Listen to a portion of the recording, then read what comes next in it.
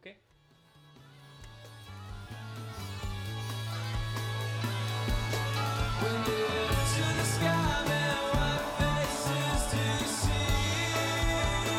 Introducing the award list winning podcast.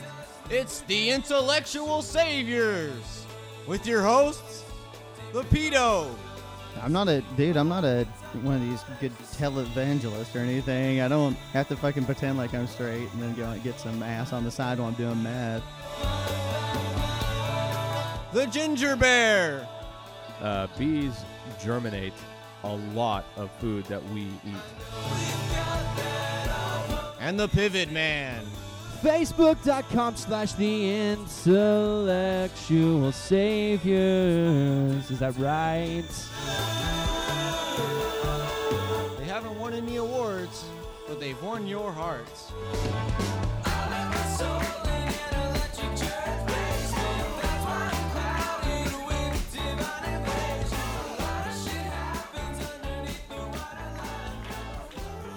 Hello, everybody. Welcome to the Intellectual Saviors.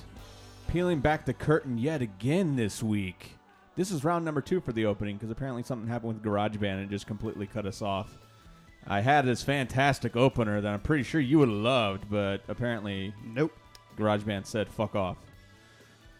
It would have been a 2 otherwise, so frankly, this is better. They will never know. Just go with it, goddammit. So now we have a lost opener to Yeah. go in right along with our lost episode. More lore. Dude, I can deal with a lost opener, man. I wouldn't want to do another hour and fucking 15 minutes. Oh my show god, that and was lose it. that was a beating of a weekend. Well, I forgot to do it last week, so I'm going to do it this week. Thanks to KK and his Weathered Underground for providing the opening music there. Yeah, I'm pretty happy with our arrangement That here was with them. that is the positive of doing take 2 of the opening, is that I got to hear it again. I really like the way that opener ends. It's awesome. See, we're really trying to be positive on this show. We really do. For all the negative shit we bring up and talk about.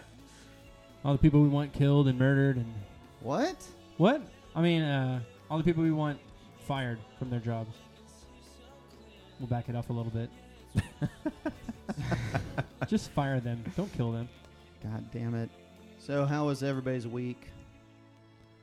Mine was long as shit. So unfortunately, I didn't get a whole lot done as far as Research. research. Luckily, these two jackasses have a lot of stuff. So That's a great thing. Eric's going to do a role reversal with the Boggs over here and not have shit for the show. I've been doing that lately, man. I just haven't had time. It's your job. Oh, and tonight... That and all the time that I do spend is like editing all of our openings and all that stuff. poor He's baby. turned into the techie. I know. And No, I don't it's true. mind it. I'm not complaining at all. And he's got the video camera, which Yeah. if you would have That's heard cool. the That is initial cool. opening... No, I'll have that on the blooper reel. Yeah, so we'll have... That'll be me going, what the fuck? And then So we'll start having some stuff on the old YouTube channel pretty soon, so you can see what an abortion this is, you know, in a visual sense, not just the audio. So me and Eric are going to be drinking heavily throughout the show, and he's tired, like he said, and yeah, I so am I'm gonna too. get really drunk really fast. I got about 3 hours of sleep last night, so expect 2 of us to be mumbling through the fucking show this time. It's gonna be a box heavy episode, motherfuck yeah. And I don't mind. I don't have any more lyrics. Oh, was that my turn to ad lib? I'm sorry. It kind of was. I am playing Shit. a blues song, so. Oh. We are the intellectual saviors. My name If I could get is it on. Eric, and Boggs is gonna sing over me. What's your name? I don't know, I forgot. Good, because we don't want you to sing. His name is Michael. They call me the pedo. Because he wants to do 14-year-old. No. Allegedly. Michael Can't sing. but not too old. That's a given. Yeah, he does fuck me up every time we do a duet. Every single time. Because you're so off key, I'm sorry. But you are. It's all right. That's not how I make my money, so I don't give a fuck. True. Very true. Let me turn this way so I can look at Boggs. I like to look him in the eyes while we're doing the show. It's kind of true, yeah. He does. Do Yeah, that a normally lot. Boggs is on Look the at me, other Boggs. end, but Since we had our video camera issue, we had to move me. it's not really an issue. It's a an matter issue. of kind of. You didn't have to move and sit next to this. Oh well, I guess What- you do. it's have called to sit next to him, but all the I same. thought I'd say logistics. like we're close enough to where I can go into the table and give him a little something. Yeah. Wow, this is actually a little better anyway because I can monitor all the stuff beneath the sidecar here. Like I can pull the lights out. That's the best place for you is the sidecar. There's no doubt about that. See, now you have then those lights down there so we can see. All right. God damn it. I'm so excited about that. So Freefer. We're already in that, dude. I was going to say, we already I wasted fucking this enough. fucked around with the song, and I guess I'll put this down now. Well, we need to whore ourselves out a little bit. Yeah. Are you going to do that in song? Well, I guess you already put the guitar down, so I'll go ahead and do it. Since you don't know our websites or anything anyway.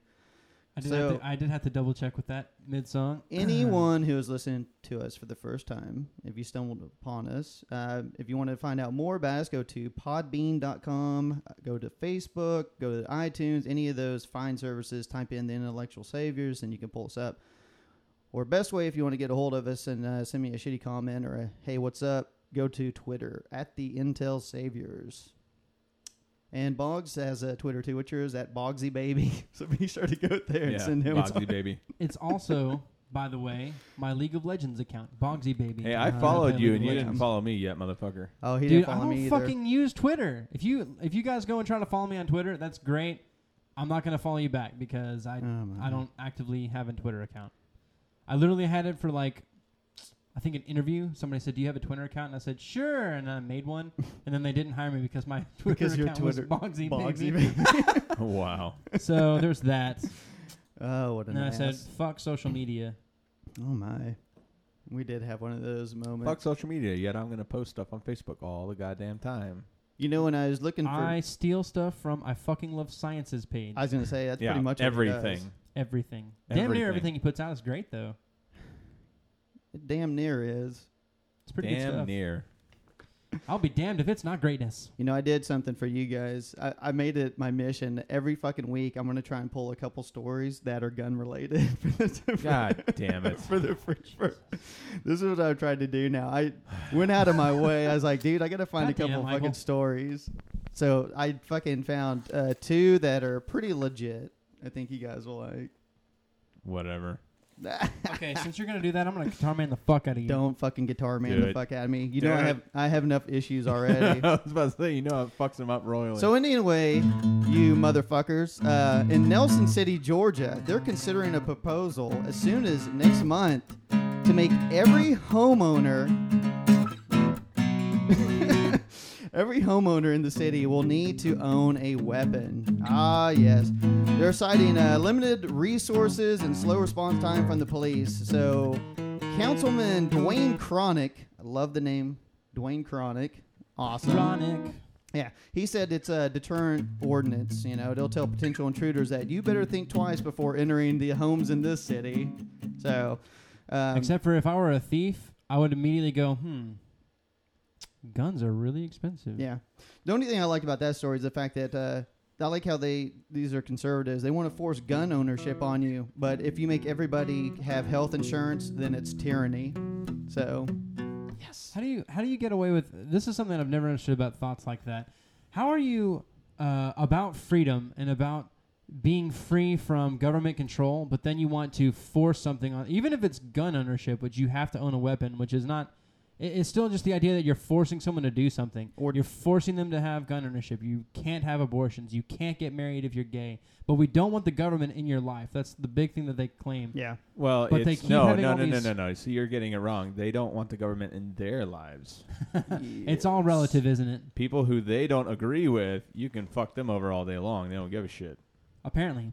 And by the way, they've succeeded for a very, very long time on that platform. And I know it's kind of like stealing the lightning rod on a church. It shows a lack of faith. But don't you think it's kind of funny that most of the people that cling to guns so much are God-fearing people that think that he should guide their life and that he works in mysterious ways? You think Jesus would have owned a gun? Well, first off, you have to admit that he's or that he was real. That bitch would have been packing a 44 like Dirty Right. Harry, dude. I doubt it. Maybe not. I think Jesus had better things on his mind, like helping people who were sick and shit. Dude, he was a pissed off motherfucker. He might have had a gun. He really Maybe. was. He's not as like graceful as most people like to put him out to be. He definitely had a hot streak. I don't know. I mean, he I thought he was self-righteous. broke bread and fish and fed thousands. So I mean, it's pretty awesome. Healed the sick. Supposedly. Well, no shit. I mean, he didn't exist. I'm just saying, according to the fables, the Bible fables. So you guys got anything, or I'm just going to beat you down? I got another one, man. I had a rebuttal for a guy on Facebook, and I know Boggs doesn't want to do it. Goddamn I don't rebuttal. care. I just we keep like everybody that like says anything on our Facebook account, we feel the need to mention them on the show, and it's just not relevant enough for me. No, I haven't mentioned every single person that's said anything on our Facebook account. Negative. And this one, honestly, is just because, first off, I just wanted to whore us out and maybe get a couple of listeners, people being like, "Ooh, I want to know what they say." So, And there was that. It was it was all sales type. it was a media ploy, first and foremost. Second off, I really was pressed for time. I had to go to work, so I just had to like spat out something really fast and say, "Listen to the next show." So, my quote was, "An intelligent person does not need the promise of heaven to see the merit of doing good." And then he replies, talking about how religion has done a lot to civilize mankind and providing a moral framework where none existed in nature. Essentially saying that we had to have it in order to have morals, which is completely false. Everybody, including a lot of animals, are born with a sense of fairness. Do you guys understand that at all? Are you talking about like trying to share with like species?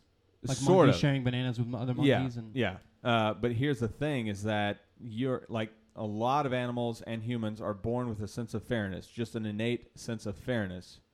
But how they define fairness is defined by their culture. So you are naturally have a moral code of fairness, but you learn fairness from the culture around you.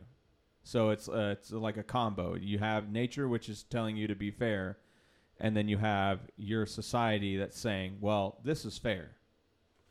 You know, so at one period of mankind, it was fair to have a slave. And in some areas of the world, it's still fair to have a slave. It wasn't the Bible. In other areas of mankind, it's fair that if a guy's caught stealing, to chop off his arm or his hand. I mean, there's a gradient. So where you define morals is first off an arbitrary thing because, you know, as far as morality goes, we already covered it.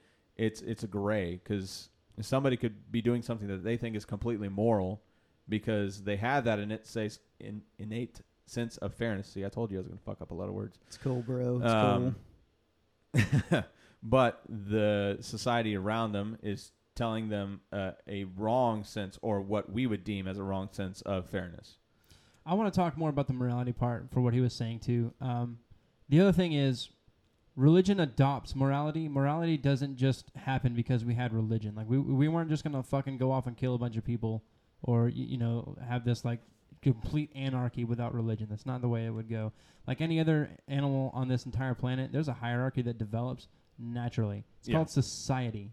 Yeah. Society, you could argue, makes us civilized, and it's very fragile.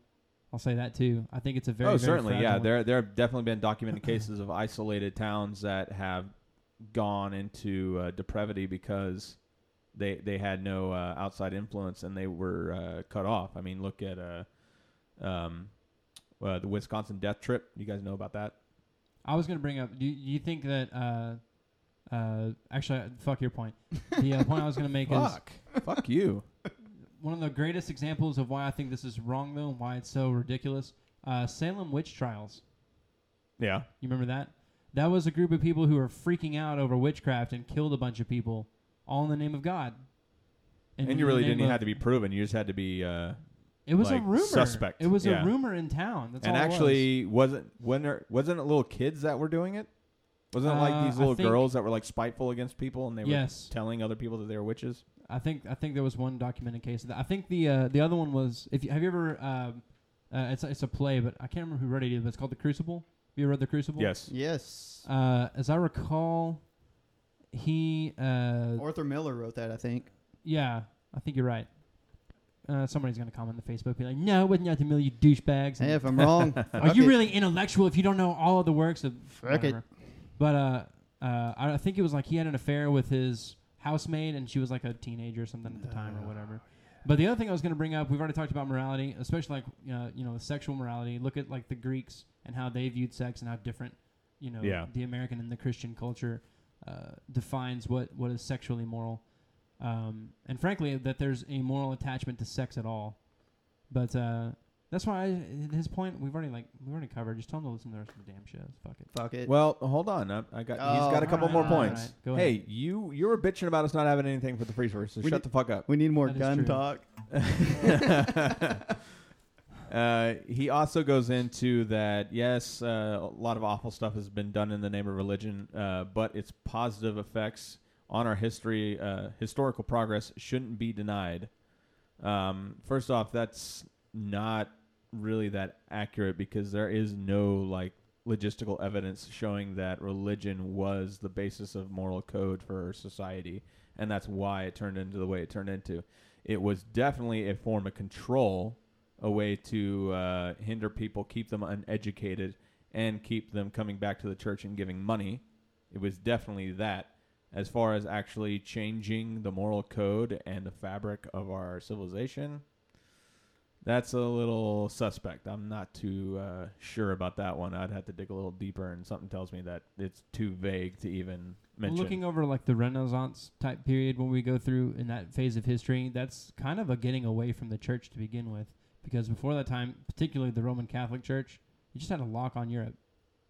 Yeah. I mean, it's just, there's no other way to really say that. That church just drove people. They wouldn't let them read. They wouldn't educate anybody. They kept all the manuscripts themselves. They taught themselves how to read and write. It was a form of control. Yeah. And that's what that typically is viewed as when someone has this kind of control over what you believe. It's the best fucking business ploy I've ever seen in my life. So much so that if I were to produce another album, if I were really going to get into a serious band and my sole goal was to make money, I would be in a Christian band. Right. It's such a good fucking... You get It's selling snake oil, man. No matter what fucking genre of music you're in, you have a fucking million-person audience. I disagree. I think country music's the way to go, dude. Those fucking rednecks will listen to anything. It's the same shit over and over. No offense to you rednecks out there. Well, there's a problem with that, too. Those kind of go hand in hand. And that's what I'm saying. Yeah. You're getting both audiences. You're Yeah. getting the fucking hillbilly racist and the hardcore Christians with the country. I think that's the way to go, dude. You know what? That's actually a pretty good point. Touche. Just advice, dude. If you decide to strike up the band again. All right, so this gentleman also goes on to say that Jesus is an example of somebody that was an agent of social change, and he akins him to people like Gandhi and Martin Luther King. Yeah, you're kind of assuming that he's real. I kind of have an issue with that he was an actual person. We have zero evidence of that, so please don't associate him with Gandhi or Martin Luther No. King. You have the we Bible. know that they existed. You have the Bible as your source. Yeah, and you got nothing else.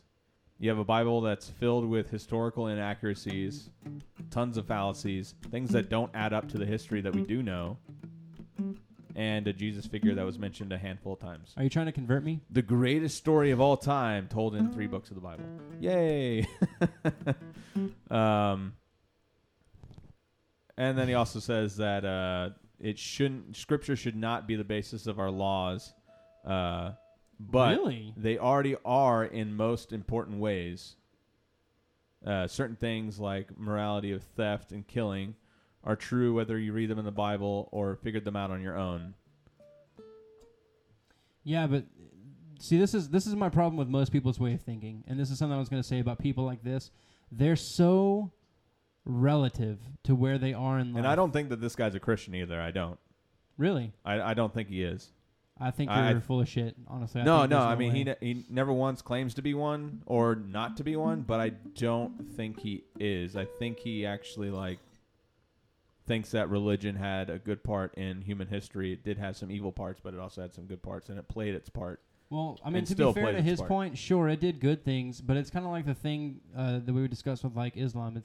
It's great for you. It's great for if you're in this group, but if you're not in this group, it's fucking tyrannical. Well, that's what I'm saying. It's at what cost? Yeah. And my argument to him was that if you switched education for religion in human history, not only would we have a better, more moral basis code, like homosexuals being able to marry, and that's immoral. And abortions being legal, and you wouldn't have these constituents trying to get them, trying to get it banned. But we would also be more technologically advanced, way more technologically advanced, because after all, the Dark Ages put a massive hindrance on the human race. Yeah, I think that's 1,000 years of us catching up. I mean, that's pretty severe. That's what I'm saying. We would probably be colonizing on the moon easily. Maybe. Easily. Maybe even Mars. Actually, in 1,000 years, I would maybe say even that Mars. Yeah, I think we would. Actually, we might have even gotten past the solar system in 1,000 years. No, I don't think so. Newt Gingrich would be the president. Given a structure of education, I mean, come on. You have to have. I don't know. I mean, I think if we used education as the forefront of how we thought and how we lived our lives, it would be insurmountable how fast we would evolve as a species. I think honestly, it'd be obscene how fast we would go. I think the first thing that would need to happen for that kind of shit is you would have to collaborate with other countries. Because religion holds us back so severely. I'm just saying, like in human history, like if religion was just gone and education was put in its place. That's a lot of variables.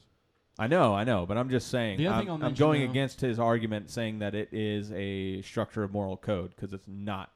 Well, it is a structure of moral code. It's just not. It's a structure of moral code that's been stolen by the civilization that already increased. Yeah, what he was saying here is like, what did you expect from any religion? Because they're all like, what he was saying there is like, well, you know, we all adapt these laws around these things that are obviously Christian but every one of them says the same shit. Yeah, and even if you use his argument, you could actually argue that Zeus had more influence than Jesus, because after all, he was there before Jesus. And he did make people fear him into doing good. True that. Just saying. Which is another point that we brought up here on several occasions, is that quote, "I can test that we're both atheists. I just believe in one fewer God than you. And when you figure out why you dismiss other gods, you'll figure out why I dismiss yours." Yep. So that's my rebuttal. Hope you enjoyed it. It was great. It's actually not everything that I want to. I'm just too tired to remember everything that I wanted to go over. Seeing if you like us on the Facebook, you would have been able to read part of that rebuttal. you would have been one up on it. It would have been like the feature rebuttal. I don't know. Fuck it. No, all I wrote was that it's not a basis of morality or morals and humanity, and that if we substituted education for religion, we would be a lot better off. That's all I said in the rebuttal on Facebook. So they did get to hear more, so fuck you guys. All I know after that is that it's about time for another fucking beer. And it's time for another gun story. Oh, my God.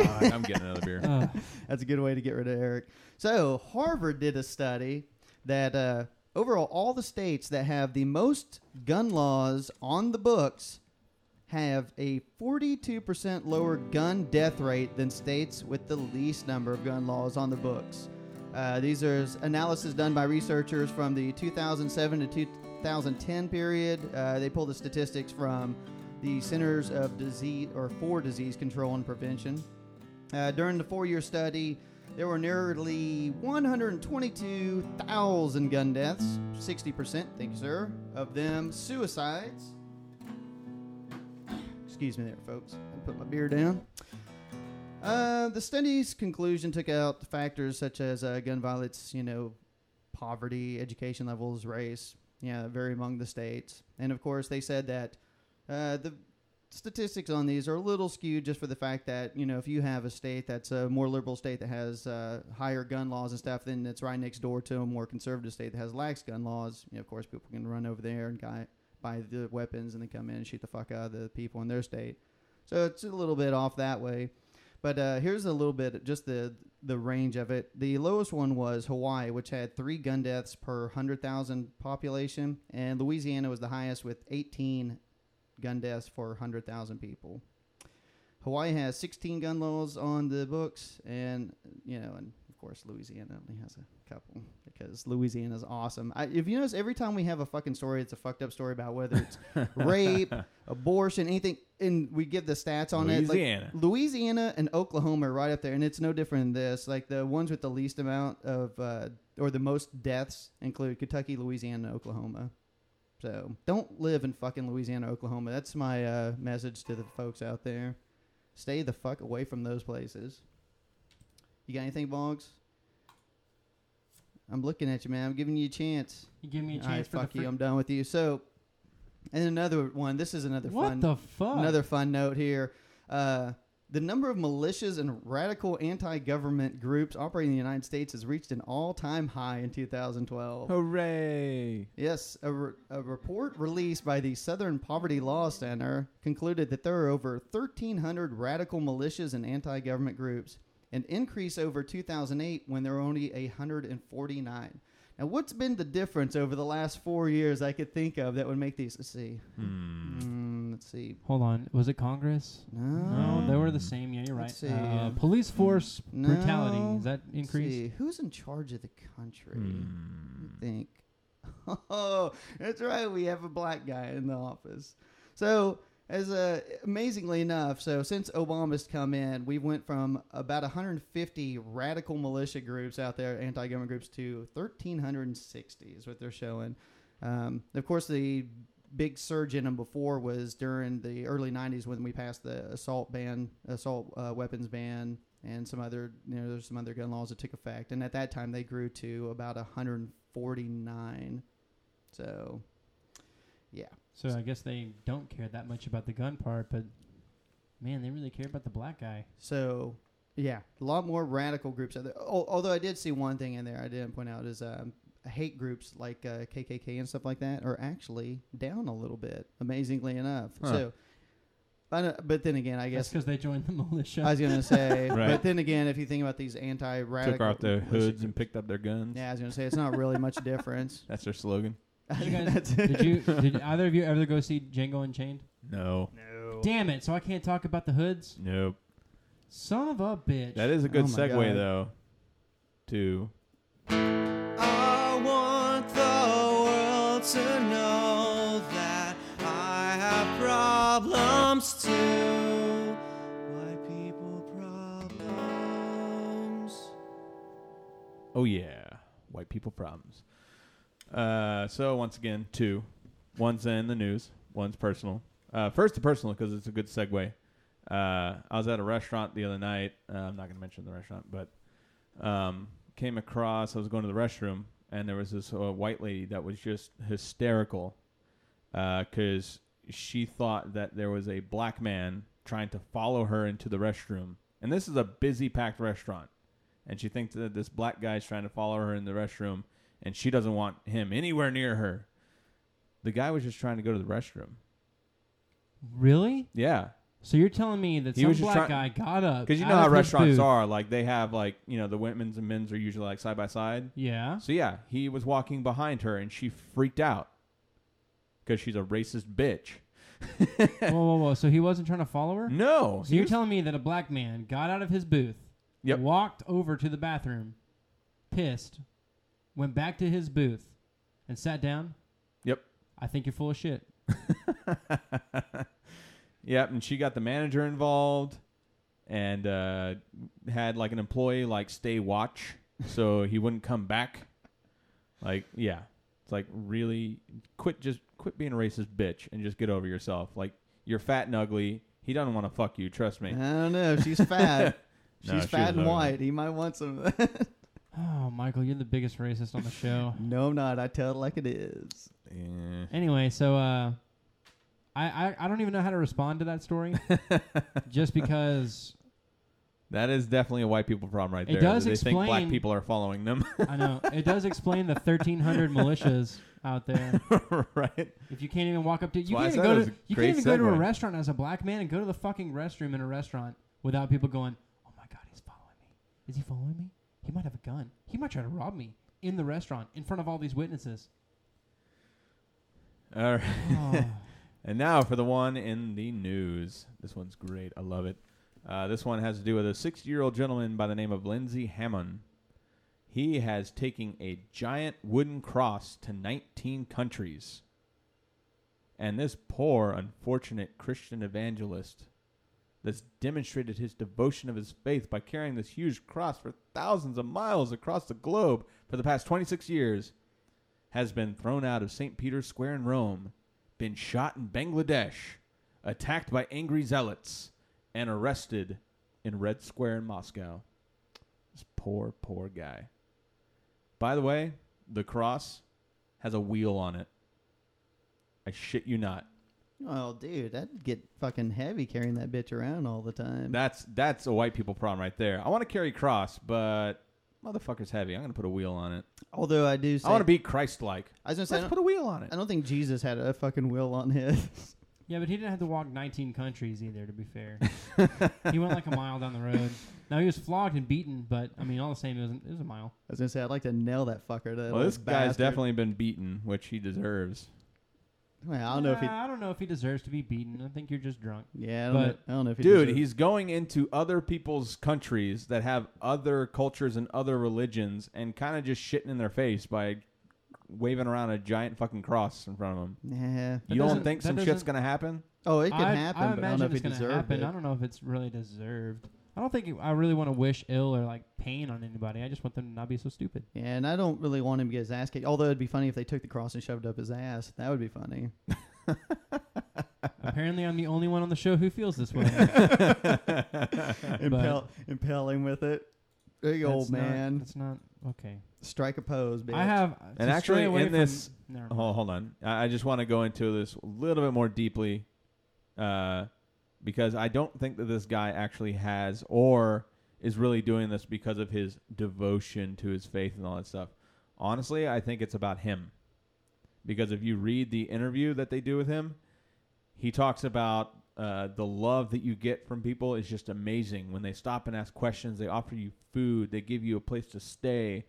He doesn't talk one damn time about his God. He keeps on talking about the love that he feels when he's carrying the cross around and all the stuff that he gets for it. This isn't going to be funny to anybody listening, but I'm looking at a picture of him. Eric's got up, and the motherfucker looks like Gallagher. I think it'd be a funny bit if he was running around to, like, fucking farmers markets and breaking goddamn watermelons with a cross or something. Just smashing fucking watermelons. In Jesus' name! And just fucking haul ass. Dude, you got to see the picture. and the biggest white people problem in this whole story is, this is his quote, "I tried to give up my full-time work and do this full-time instead, but I didn't get enough money to make ends meet." Womp, womp. Well, hopefully he had health insurance. So does that mean that he has to, go get a job? Yeah, he actually has to work to support his flying around the country with I have a a giant fucking cross. I have a pretty good anecdote here that'll probably qualify as a white person problem. Oh, my. This didn't happen to me, but it happened to a former bandmate of mine when I was in a band. He was telling me that there was one night that we were coming home from a show, and he and his girlfriend at the time were getting frisky in the car. He's getting a little roadhead while he was driving. What? Now, the premise to this is the bass player and I guess it was her sister were in her car, and he was in his car driving. Right, so he's getting roadhead in his car, and our bass player at the time crashed and wrecked and flipped her car, right? I think they took separate rides home because basically they wrecked her car out, and then he calls him up while he's getting roadhead. He's like, "Dude, I just totally flipped, I can't remember her name's car, right? You need to we're okay, we're fine, but you need to tell her blah, blah, blah." So in the middle of him getting roadhead, he hangs up his phone and he's like, "Do I tell her or do I let her finish?" Let her finish. Oh, God. Which is exactly what he chose to do. Shit. What a dick. It's a no-brainer. But I just thought that dilemma to me was so fucking perfect. He's just like, I'm sure he's looking at his phone and he's getting head and he's like, no, I don't know. Do I tell her? I don't tell her. There's no doubt he is a fucking dick, but is he dick? I love you, Chris. By the way, just to make more funny jokes you, at this, dude. Just his last name is Cox. God damn it.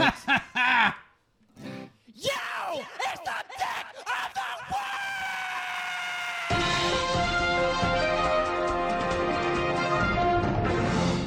God damn it. All right. That by the way is titled Dick of the Week Screamo. the alternate take. Yeah. So this week I picked Arkansas State Senator Jason Rapert. First of all, fantastic name. I'm just going to say. I concur. What he's known for, and this has been in the news a little bit lately, he proposed a bill in Arkansas called the Heartbeat Protection Act, which basically it bans all abortion after 12 weeks, which right off the bat it's unconstitutional because, of course, we know Roe versus Wade says that, what it came down to is if the baby can live outside the mother's womb, then that's when you can't have any more, which is usually around the 24 week period. So what he did was, if they want to get an abortion after the 12-week mark, then they have to have one of those transvaginal probes to check to see if they have a heartbeat present. And if so, then they're not allowed to have the abortion. Like I said, it's unconstitutional. It's going to be struck down. Although I do want to make one point. He was nice enough to put in the exception for rape and incest. So he went above and beyond there. Such a sweetheart. Yeah, and the measure went through. It passed, of course, because they have a Republican House and Senate there in the state, but they have a Democratic governor, and he vetoed it, and he said, look, I'm not going to sign this into legislation because it's an unconstitutional bill, and if I do, it's going to cost our state millions of dollars because we're going to get our ass sued off, and it's going to be struck down anyway. Well, Jason Rapert and the other Republicans started fucking getting together, and they're like, no, we're not going to have this shit. We're going to fucking get rid of this goddamn bullshit as fast as we can. So they got together and overrode his veto. So it has become law. And, of course, the ACLU and other entities have already said, we are going to go ahead and fucking take this shit to court. So, like the governor said, it's going to cost them millions of dollars, and yet here's another abortion bill. But the one thing I found on him that I really want you guys all to hear is a fabulous clip from a year ago where he was speaking at a Tea Party rally, and I think this is going to sum up what an awesome guy that Jason Rapert really is.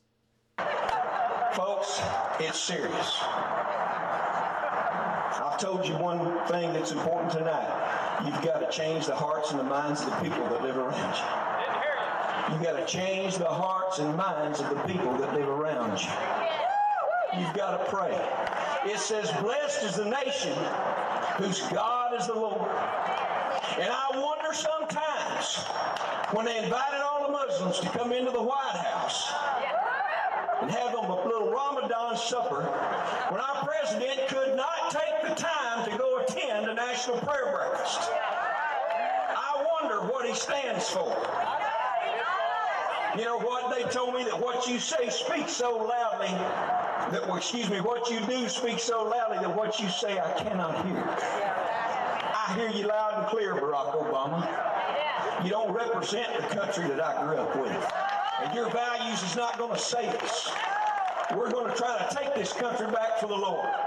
We're going to try to take this country back for conservatism. And we're not going to allow minorities to run roughshod over what you people believe in. So there's so many things that I loved.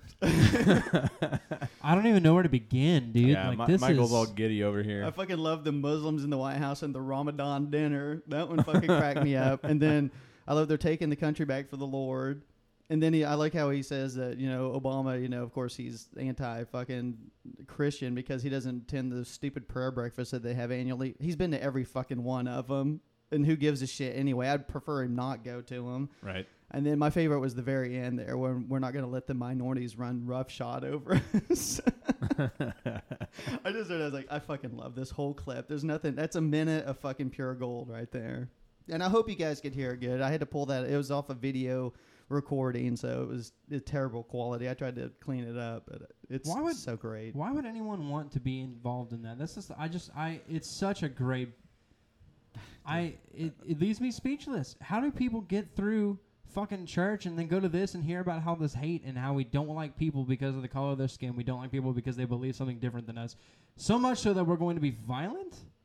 Come on. Well, no, but they're taking the country back for the Lord, and the Lord doesn't like the minorities, evidently, so we got to keep them from running roughshod over us.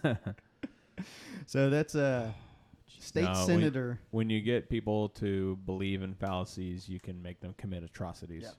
Plain and simple. So the great... That's got to be a quote somewhere. Great state senator from Arkansas, Jason Rapert. Dick of the week. Congratulations, motherfucker. Yep. So he goes in the hopper. So he's got one vote for...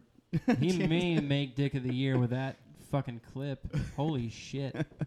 I don't know. I think Mahoney's in the lead Mahoney's right now. Mahoney. I think it's Mahoney, gentlemen. Oh, yeah. It is Mahoney, but We just like to call him a horny. And it's so easy. I brought this up to you guys last week. I forgot to bring it up on the show. I just wanted to point out that I think it's awesome that all the cardinals are meeting at the Vatican City to pick the new pope now, doing their conclave.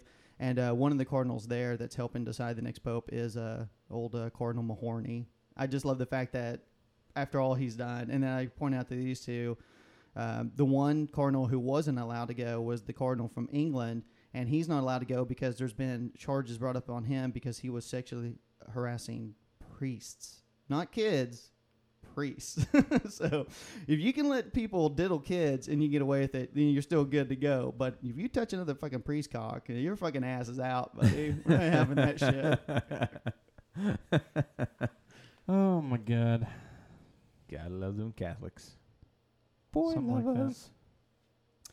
Something like Yes. So this week, half hour later, and I think this is going to be the longest show of all time. Me and Boggs said we're going to filibuster this fucking thing. We're going to pull a Rand Paul. Boggs and I. Yes, whatever. That's what separates you from Mr. Jackrabbit over there. I love the fact that I fucking butcher. I'm going to interject rhetoric here and there. I butcher every other fucking word. He's going to, your grammar's improper. Who gives a shit at this point? Plus, I'm drinking. I'm not going to fucking care. I drank before I came over. I'm going to drink during. So get ready for it. Actually, I think I'm more coherent tonight, actually. I'm telling you, dude, I got to start drinking more. So, no, we're covering... the worst advice ever. People don't do We're covering healthcare tonight. And like I said, this one might, who knows, this might run a little bit long because you guys can't get enough of us, especially Eric. We'll do a two-parter. Oh, my God. I don't know where you guys want to start. I've got so much greatness. I think everybody's got a little bit of something different. Do you guys want to start on like comparisons, or do you want to start on the insurance side of it? Yeah, this is the thing I was going to say. Like, you guys just go wherever you want, and I'll just interject. There we go. And it'll be something completely opposite to what you're saying. Oh, I'm telling you, it's going to be great. We got a role reversal with Boggs and Eric tonight. I'm just kidding. Yeah, I know, right? That's how I started. No, I was going to say the difference is that I want to make this distinction. Health insurance is not healthcare. Healthcare is you going to the doctor and getting treated. Healthcare is you going to the hospital in an emergency because you had your dick chopped off from your girlfriend because she was pissed at you. Healthcare is you being taken care of. Health insurance is the insurance that you don't go broke over your healthcare. It's the little premium that you pay that says, I'm going to pay into this program to build your wealth. And in the event that I have an emergency happen that is an unforeseen event, you cover my bill. You're trading in $150 premiums, $200 premiums for, X amount at the end of a claim. Now, if anyone doesn't notice this or know what this is, your deductible is the amount of risk you take. So if you take a $2,000 deductible, that's where your loss will stop that year. If you spend anything over $2,000 in terms of medical expenses, they begin covering all of your bills. So, in theory, in the way that, and basically what I'm trying to say, and, when I started doing research for this particular episode, I found that I wanted to cover healthcare as much as I could and not health insurance, and that was fucking impossible because everything that, I think is a valid thing to talk about on this show ended up being health insurance related, not healthcare related. Michael will probably go over the like similarities between our system and, like, for instance, Canada, which is the closest one that we have, just because of its geographical location. And it's also the one that most people reference. Yes, it is. Whenever they're having a counter argument, they're always like, "Well, in Canada, they Canada is just terrible. For fucking emergency care." By the way, everything that I've heard or seen about Canadian healthcare, it's either the same as it is here or it's a little better. And I'll tell you this much, what I'm really going to bring up here, and the point that I think I'm most passionate about when it comes to healthcare is, if you're a government, your citizens' health should be a public good. That's the case I'm going to make on this show here is, I don't like the idea that your health and your well-being is assigned a price tag. Because even if you are a small business owner and you really try really hard, and I'll tell you now, there are small business owners out there that work their fucking asses off to acquire wealth. There comes a point when if you get hurt, you can't have there's no active income anymore, which I have a personal story for you guys that you probably don't know about in terms of my family. Like, my dad is the same way with this. So a lot of my evidence is just watching what's happened through his whole endeavor since he's had his motorcycle accident. But It will absolutely steal your wealth. Like even when you do acquire wealth, they'll just take it from you. It's that expensive. But no, it makes sense that the government would want to make that a priority because, after all, if they want a healthy economy, they need healthy workers. Yep. Right?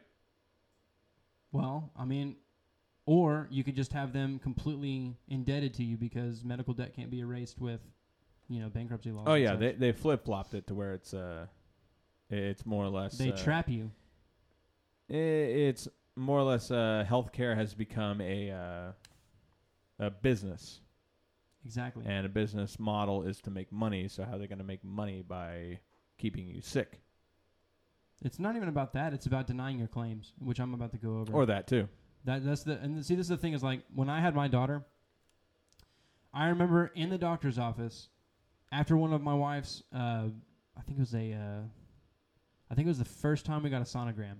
I remember literally across the room. They have my health insurance info in front of me. Literally across the room? Shut up. Anyway, I look up at Amy. I'm like, thank God we bought health insurance. Thank God we have all this stuff. And the entire time they denied every claim we ever made. So I ended up and we knew ahead of time, like we have an HSA. It's a health savings account. It's all tax deductible. And we were like, okay, well, listen, just tell us what the total is going to be at the end of it, and we'll go ahead and work that up through the 9-month period, right? They told us everything I thought was going to cost, right? It totaled like $2,500. I was like, damn, I thought it was going to be more than that, but whatever. So I scrape it together, and at the end of it, I pay off everything, and then I get a bill for $10,000. And I was like, what the fuck? Mm-hmm. Where the fuck did this come from? And that's why. They're like, well, you paid your doctor bill, but you didn't pay the hospital stay. You didn't pay any of the hospital indemnity. You didn't pay for all the tests we ran. It's like, why the fuck didn't you tell me about that beforehand? So this is kind of what I mean is like, they're very, very good. I have, on the note of bills, the bill that came in when my dad had his motorcycle wreck was fucking 80 pages. That's how long the total ran. The total ran 80 pages full of diagnostics, tests, drugs, hospital indemnity, surgery, all of it. So, on one end, I'm completely fine, and Eric and I will dispute this in greater detail later, I'm sure. I'm completely fine with somebody trying to make their life better and acquiring wealth. I don't have a problem with that. My problem is you're doing it at the expense of people's lives in this instance when it comes to healthcare. One of the things that I've said on the show before about like my family in particular is like my nephew, for instance, has had a couple of friends say, well, I'm conservative because when I grow up, I'm going to be a doctor, and I don't like liberals because they're just trying to tax me more.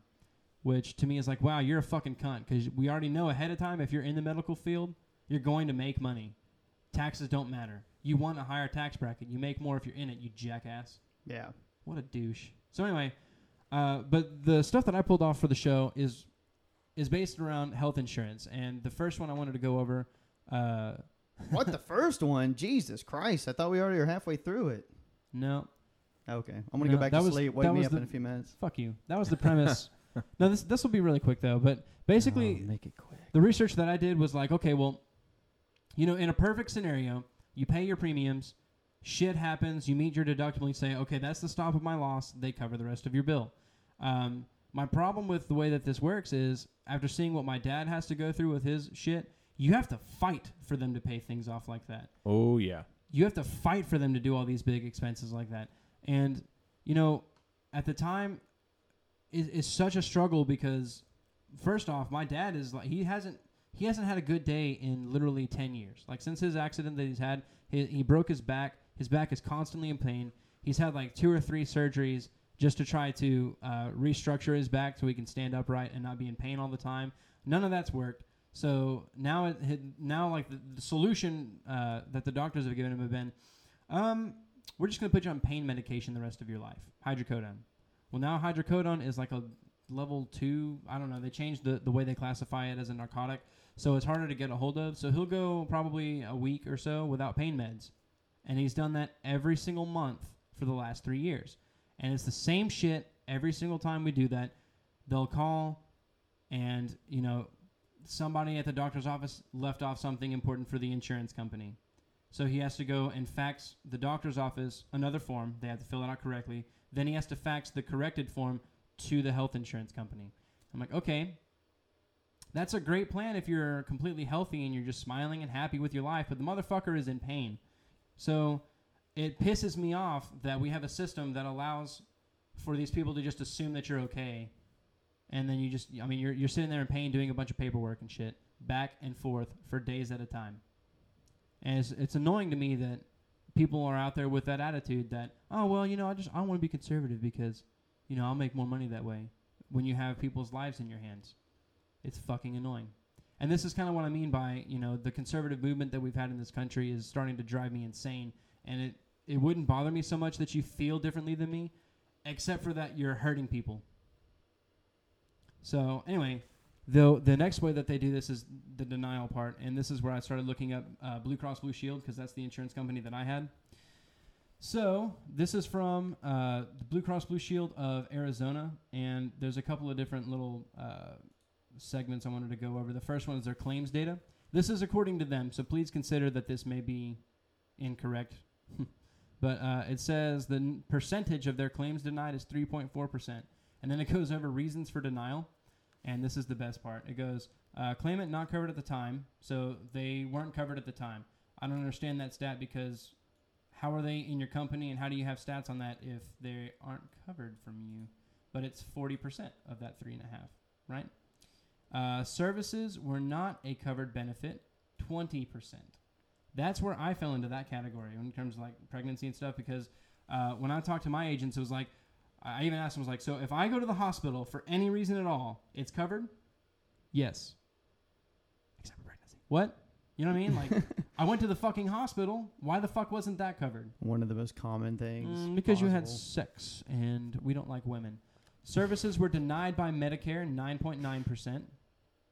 That's something we could correct overnight because that's bullshit.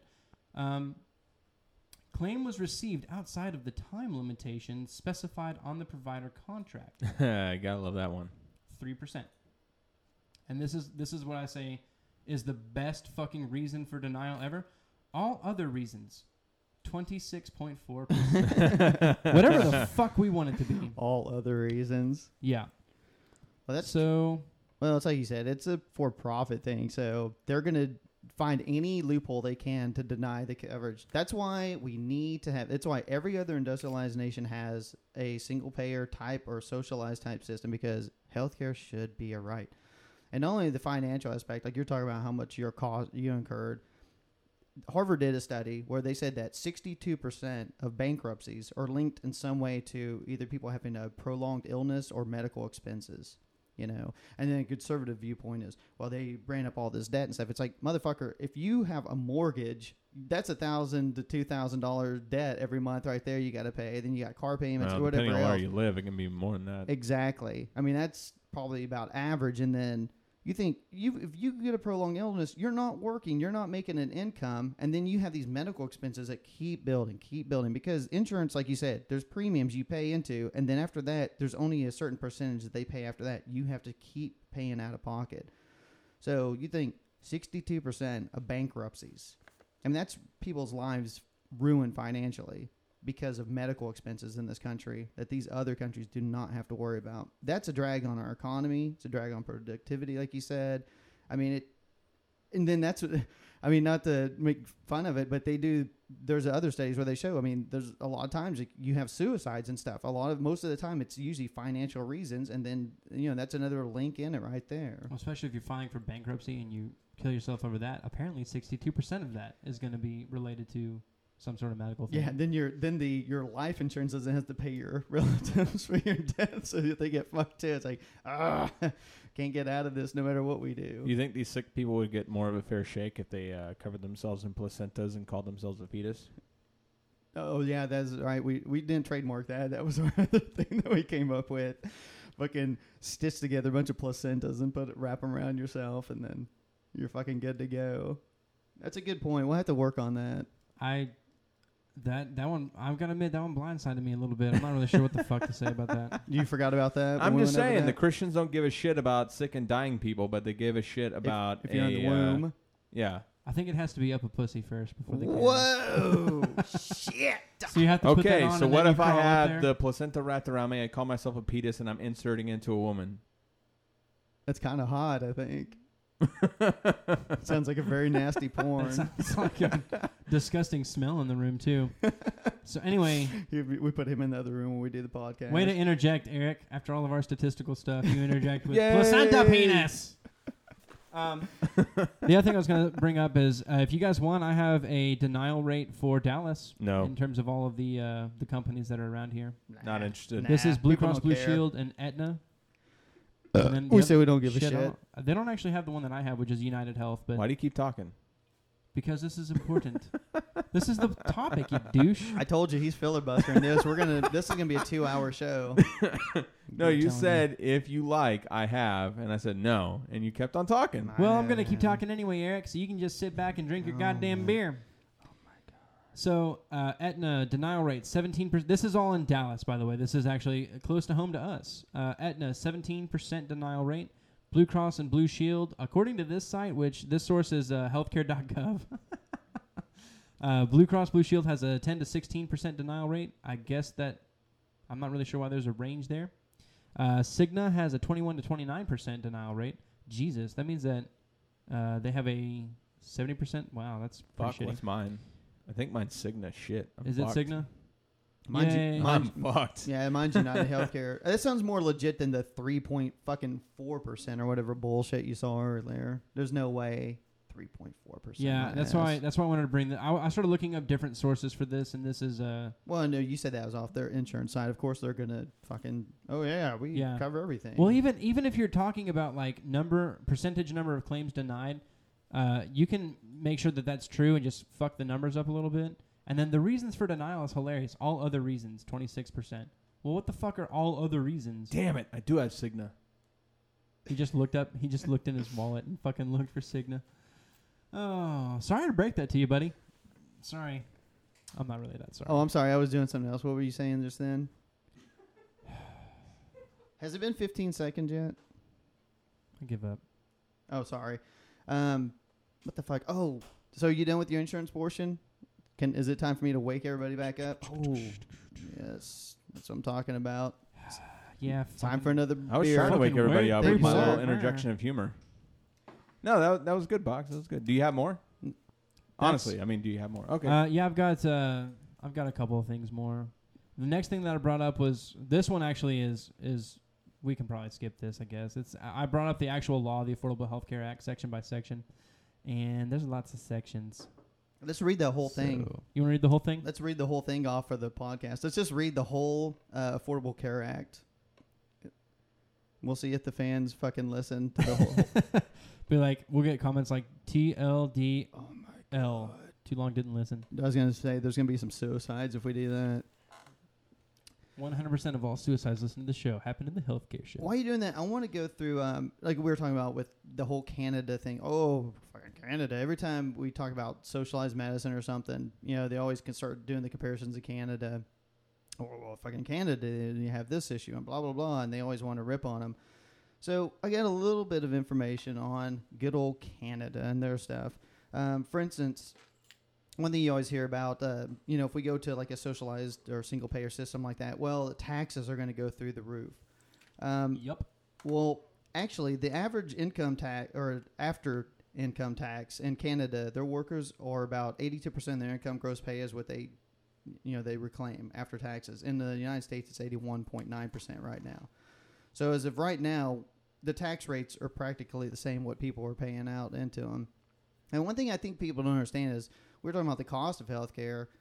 Like right now, I don't know what you guys pay, but just on average, like I might, for myself, my wife, and my kid, probably put out close to about $350 a month for healthcare, and I'd say most people probably pay more than that.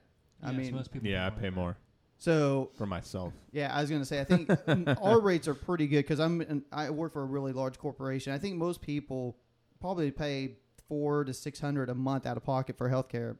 If you made, let's say, $30,000 a year and you're taxed at 8%, 8% more came out of your paycheck, you still wouldn't be paying that much in taxes. So I think that people have to take into account, it's like, well, I might pay more tax-wise. It's just almost like Social Security come out or Medicare coming out. But in the overall scheme of things, it's going to be a cheaper service. Because one thing that they brought up too is they talk about the bureaucracy. God damn, fuck me. I was doing so good too. I was on a roll, guys. But in Canada and stuff, the fact is, in the United States healthcare system, more than 31% of every dollar spent on healthcare goes to paperwork, overhead, CEO salaries, profits, the stuff that isn't necessary if it was government run. Whereas in Canada, 1%. So there's your savings right there. If you think about it, you're talking about a 30% savings automatically just because of the overhead costs and stuff, because government is not for profit, which we talked about before in many aspects. Whereas if you have a private health insurance companies, and they're going to try to drain you for every dollar they can and deny every fucking cost that they can. So, I mean, there's a huge difference right off the bat. And I think another thing with Canada, a lot of people kind of get into them, is the wait times and stuff. And, if you go and you have to have a procedure in Canada, you got to go on a wait list, and it could be months and months before these things happen. Actually, Canada boasts lower incidence of mortality rates than the United States for like cancers, for instance, because a lot of times that's the big one that'll come up. If you have a cancer, to get the screenings or the procedures done, you're going to have a longer wait. And over time, the truth is that they showed it is a little bit of a longer wait in Canada, but the fact is that this, right off the bat, everything is covered. So you're getting every treatment possibly that you need, whereas in the United States, you have to fight tooth and nail to get some of those treatments.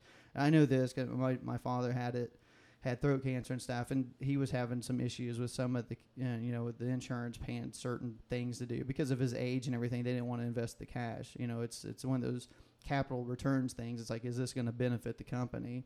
I know Obama's got death panels, but you know what? The insurance companies have them right now, and they're fucking in full force, and they use them every day. But as of right now, only 11% of Canadians compared to 14% of Americans do not get their healthcare needs met. So, and that's, like I said, there may be some times where there are possible wait periods that are longer, but the fact of the matter is they're getting just as much care, probably better care, and it's not fucking bankrupt in the 63% rate. That's the thing. The difference between 11% and 14 to me is negligible. They're about the same. Which, and when you think about it, those systems that we have here, the way you get into the hospital, they are outmatched by the number of people who are sick or hurt walking in the door per number of doctors that can do something about it. No matter where you go, it's a shortage. It's always going to be a battle. What you can do different is not fucking bankrupt the patient. Yeah. Which is probably my biggest problem. It's not, I hate when people say that too, because they say all that, if you go to Canada, your wait times, it's less of, a care. You don't get the same whatever. You don't get the same medication. You don't get the same cert. No, it's not really true. Frankly, it's probably about the same. But there's one place you can go that doesn't fucking bankrupt you. And actually, I know people that are in the States that get their drugs from Canada because they're cheaper. Mm-hmm. That's true. Yeah, and did either of you ever watch Michael Moore's documentary Sicko ever? No. I saw it way back. It's very biased. I will definitely grant that it's a very biased thing, but one of the things that really, it's just hard to bias is he'll go around to like pharmacies in Mexico and like Puerto Rico, I think is where he actually ended up, and he's just like, he'll walk in and he's like, how much for like hydrocodone or something that's like 10 cents a pill or some shit like that? Yeah. And he's just like, are you fucking kidding me? And there's like a lady on his documentary that's like crying in Guatemala because she's getting these pills for like $5, and she spent like $35 to $50 a week or something like that on pills. And yeah, I saw that where people are going down to Mexico to get their drugs, and they don't even have to have like their prescription. It's a little shady, but yeah, they could go down there and get the stuff for. Well, I mean, if you go anywhere else, cheaper. It shows you the bloated money machine that is Big Pharma. Yes. Well, pharmaceuticals. Look at Walgreens, man. If you walk into any like pharmaceutical place in America right now, you can also buy milk, bread. You can get a soft drink. You can go get a bunch of like, family need shit like condoms and stuff. You can go get chips for your party that weekend. You can get toys for your kids. You can get makeup. You can get a card for your, cousin's birthday. Oh, and you can get medication. If you walk into another place like that in like Great Britain, you know what you can get in a pharmacy? Pharmaceuticals. you can't get magnums in there. No, you can't. Maybe, I don't know. I guess that might be part of it. That one's a little bit more health Because it's a related. business model. Yes, it is. It is definitely a business model. Why not have all of these impulsive things immediately brought up to you while you're getting medication? It saves you a trip to Walmart. Oh my. Well, I know one of the things. Well, that's the thing with the cost, and not so much Walgreens, but kind of going back a step. We were talking about everybody starts yelling, the whole thing about socialized medicine, government-run medicine, and then when they point to Canada, the fact is, I don't think people realize the hospitals and the doctors are all private. I mean, they don't work for the state. Now, England is different. The England medical system, the state runs the hospitals and the doctors. They pay them directly. It's not like that in Canada. I mean, Canada, it's not really socialized medicine. They call it socialized, like social insurance is what they call it. Because the doctors actually work in the private sector and their pay comes from a public source. And it says that about 90% of the physicians in Canada are paid on a fee-to-service basis. So it's not socialized medicine. It's like I said, the conservatives take things and they kind of twist and manipulate. Like I said, the wait times, they don't have as many doctors as, they have in the United States, or Canadians come across the border to use our medical facilities. And I looked up some stuff on that. And I couldn't find definitive numbers, but the percentage I saw are very rare. And they specified that when Canadians do use our medical service, it's usually because they're over here, like on, let's say, a vacation, and there's an emergency, and they have to use it. It's not, hey, I'm just going to fucking run across over here, the border over into Detroit and get me the fucking heart transplant I've been really wanting to get. It's not that way. Like I said, the percentages that I saw were very minor. And I tried to find a couple studies to back it up, and I couldn't really find anything too definitive, but there's really no proof of that either. So it's like you got all these arguments. They're the same kind of tired-ass arguments, but there's really no factual data to back any of them up. I don't know if you looked anything up on that, Boggs, or... I know Eric did. In terms of what they're paid? Well, I figured, actually, just to spur of the moment thing, I figured I would look up like what British doctors are paid. And this is quite a confliction. The first one I found was most doctors are not paid six-figure sums, figure shows. Salaries in the medical profession vary widely and are based on the grade and experience of the doctor, and also sex, because there's a gender difference there. No way. Yes. Actually, that I should say that that's in America, not Great Britain. That could be different. With only a small minority paid six-figure sums, according to figures from the British Medical Association. So apparently, let's see if I can't find the actual figure. I was going to say, I think the British ones, like I said, because it is state-run, I think theirs are down. I actually have some numbers on that about the pay. This says there are 45,000 hospital consultants who are paid between £74,000 and then £100,000 in a year. Salaries, let's see. Well, remember, average are £103,000 a year for partners and practices, to anything between $53K and $81K. I was going to say, remember the conversion, like convert into U.S. dollars when I was showing, and these are studies from like 2008, 2009. This is 2012. UK, I think that on average, a primary care physician makes about $159,000 a year. That's the median for them. Yeah, that's the next thing I was going to say. Is the next one that I saw was thousands of strike doctors. This is let's see, this fullfact.org is the site that I'm looking at here. It says thousands of strike doctors earn more than the PM, and hundreds are on more than £250,000. See, and that's another thing they talk about too. Shit. Is we're not going to have if you put this type of system into effect, doctors are going to quit because they're not going to make any money, and you're not going to have as many doctors. I pulled some stats. They have there's the Organization for Economic Cooperation and Development, and they do a survey, and they do this every year. Unfortunately, the last year I have that they put out from last year is from 2010 stats, so always a couple years behind, and they do the quality of healthcare between 13 industrialized countries. It's Australia, Canada, Denmark, France, Germany, Japan, Netherlands, New Zealand, Norway, Sweden, Switzerland, United Kingdom, and United States. I'm saying that once, and that's it. So I hope you guys got that. They break it down between like spending right off the bat. I think everybody knows that we spend more money on our healthcare system than any other country by far. For instance, in 2009, 17.4% of our GDP went to health insurance. The second country on that list was France at 11.8%, and the lowest one was Japan at 8.5. So we are spending twice as much as the last one, and the median for those 13 nations was 9.5. So we are spending double on insurance of any of those countries. And the difference, we're the only one that doesn't have a socialized type medical system. Then when you go into like health factors, if they always say, well, but we have an older population, or we have more smokers, or there's always reasons behind it.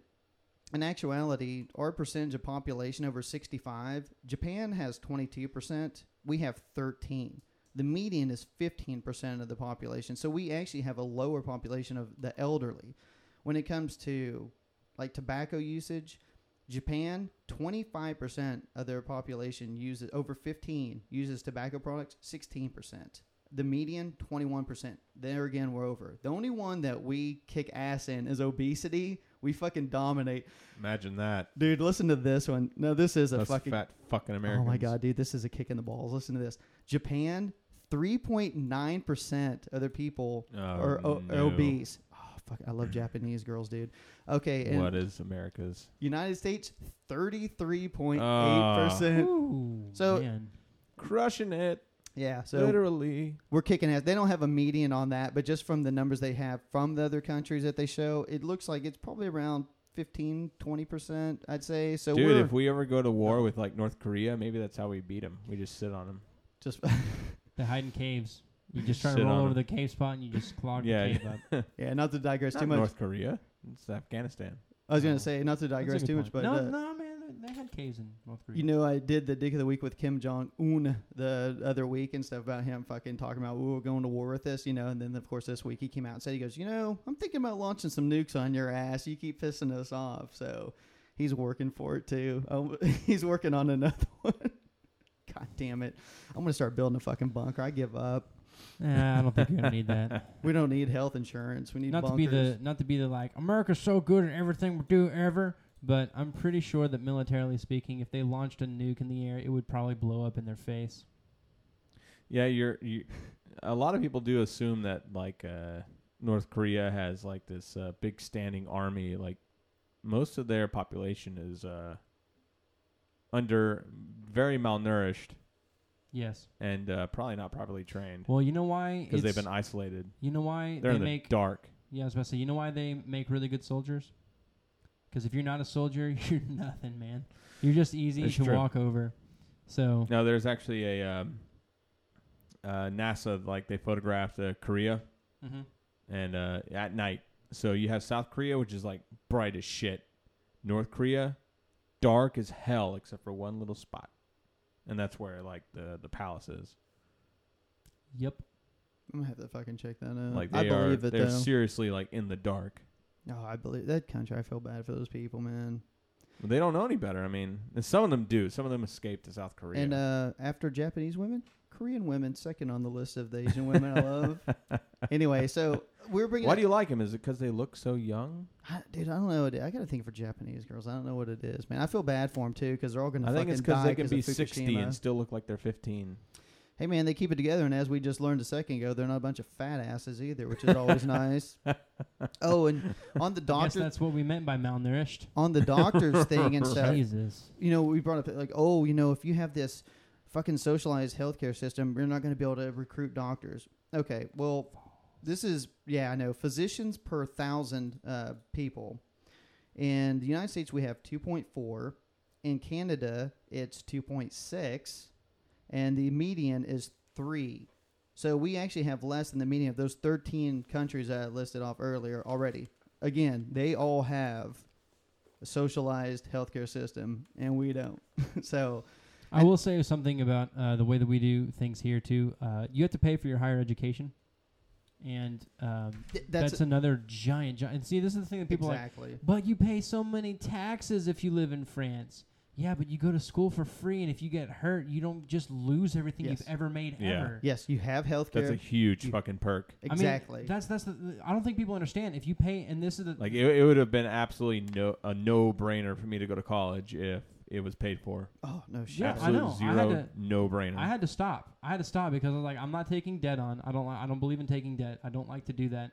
And to top that, I can't fucking meet that anymore. I have too much else to do with my kid, and I've got a wife to take care of, and I had to go work. That's this country, man. It's work. Education be damned.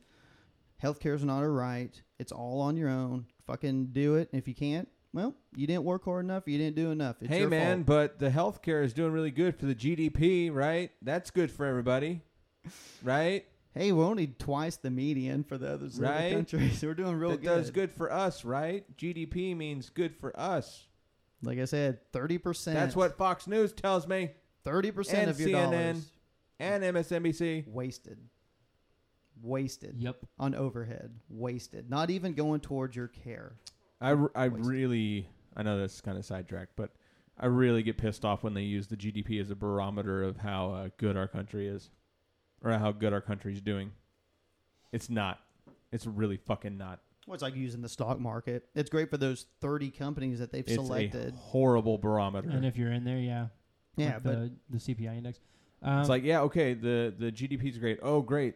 The stock market's doing awesome. To be fair, let's not mind that 40% of the stocks are owned by 1% of the fucking population. bingo. Right. This is the thing. Suck my dick. I mean, the GDP is still good for a lot of things, but it's not a measure of like the health of the nation. I'll say in But they quotations. do. They use it as like a barometer for how well we're doing as a nation. We've talked about this too, about how they use markets as an example, and that's been like a thing forever. And there's the fallacy is like he said, our healthcare is like a huge chunk of our GDP, and it's used as the barometer of the health of our country. But meanwhile, if you have higher Medicare, that means it's like sick and dying people. Yeah. So that's really not a good way of judging it. Like, well, I mean, it's a matter of what you're. And this is the thing for this show, and like part of our solution. I think what our solution is, these should be public goods. If our system's a bit different, if we decide to take it like, well, we're going to contract out all of the doctors and pay them, and then raise the tax rate, I think that's the problem. Is the solution is you have to be taxed more. But the other thing is, they're taking away your premiums. So you don't have to pay premiums anymore, and then you pay taxes. yeah. But all of a sudden, because we've said the word tax, Yeah, we're socialist. Exactly. And it's not only premiums, but then you don't have to worry about deductibles and those additional costs. Everything is taken care of. You are scheduled. You have your checkups every year. And that would save a ton of money right off the bat. If everybody was covered where they could go get their annual checkups, then they don't have these problems that fester. It's like all these poor people who don't have health insurance, or people who just don't have it. Usually it's younger people. It's like people in their 20s, they're out of college. They can't be on their parents' roll anymore. Well, now they can, thanks to the Healthcare Affordability Act. But in the past, they couldn't be. So you had this grouping. So anytime something happens, they'll keep putting off. And then it gets to the point where it's like, fuck, I got to do something. So then they're going to emergency rooms and stuff. They're not insured. So who, is going to take on those additional costs? The people with insurance. That's why our insurance premiums keep going up and up and up. I mean, it's pretty simple. I don't understand why people can't get in their fucking heads. And I got some stats on, we were talking about drugs, the whole pharmaceutical companies and how they fucking rape you. Well, I think it's about high time that we listen from Mr. Obama. Oh, you got some Obama? Yeah. Well, let's listen to Obama. The details that every American needs to know about this plan. First, if you are among the hundreds of millions of Americans who already have health insurance, nothing in this plan will require you or your employer to change the coverage of the doctor you have. Under this plan, it will be against the law for insurance companies to deny you coverage because of a pre-existing condition. As soon as I sign this bill, it will be against the law for insurance companies to drop your coverage when you get sick or water it down when you need it the most. They will no longer be able to place some arbitrary cap on the amount of coverage you can receive in a given year or in a lifetime. We will place a limit on how much you can be charged for out-of-pocket expenses, because in the United States of America, no one should go broke because they get sick. And insurance companies will be required to cover, with no extra charge, routine checkups and preventive care, like mammograms and colonoscopies, because there's no reason we shouldn't be catching diseases like breast cancer and colon cancer before they get worse. If you lose your job or you change your job, you'll be able to get coverage. If you strike out on your own and start a small business, you'll be able to get coverage. We'll do this by creating a new insurance exchange, a marketplace where individuals and small businesses will be able to shop for health insurance at competitive prices. Now, for those individuals and small businesses who still can't afford the lower-priced insurance available in the exchange, we'll provide tax credits, the size of which will be based on your need. For those Americans who can't get insurance today because they have pre-existing medical conditions, we will immediately offer low-cost coverage that will protect you against financial ruin if you become seriously ill. This was a good idea when Senator John McCain proposed it in the campaign. It's a good idea now, and we should all embrace it. But an additional step we can take to keep insurance companies honest is by making a not-for-profit public option available in the insurance exchange. Let me be clear. It would only be an option for those who don't have insurance. No one would be forced to choose it. It would also keep pressure on private insurers to keep their policies affordable and treat their customers better. What a fucking crime. I will not sign a plan that adds one dime to our deficits, either now or in the future. We've estimated that most of this plan can be paid for by finding savings within the existing healthcare system, a system that is currently full of waste and abuse. The only thing this plan would eliminate is the hundreds of billions of dollars in waste and fraud, as well as unwarranted subsidies in Medicare that go to insurance companies. And we will also create an independent commission of doctors and medical experts charged with identifying more waste in the years ahead. These steps will ensure that you, America's seniors, get the benefits you've been promised. And we can use some of the savings to fill the gap in coverage that forces too many seniors to pay thousands of dollars a year out of their own pockets for prescription drugs. Many in this chamber, particularly on the Republican side of the aisle, have long insisted that reforming our medical malpractice laws can help bring down the costs of health care. I know that the Bush administration considered authorizing demonstration projects in individual states to test these ideas.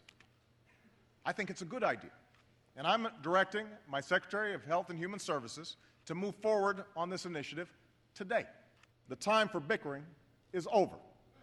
The time for games has passed. Now is the season for action. Now is when we must bring the best ideas of both parties together and show the American people that we can still do what we were sent here to do.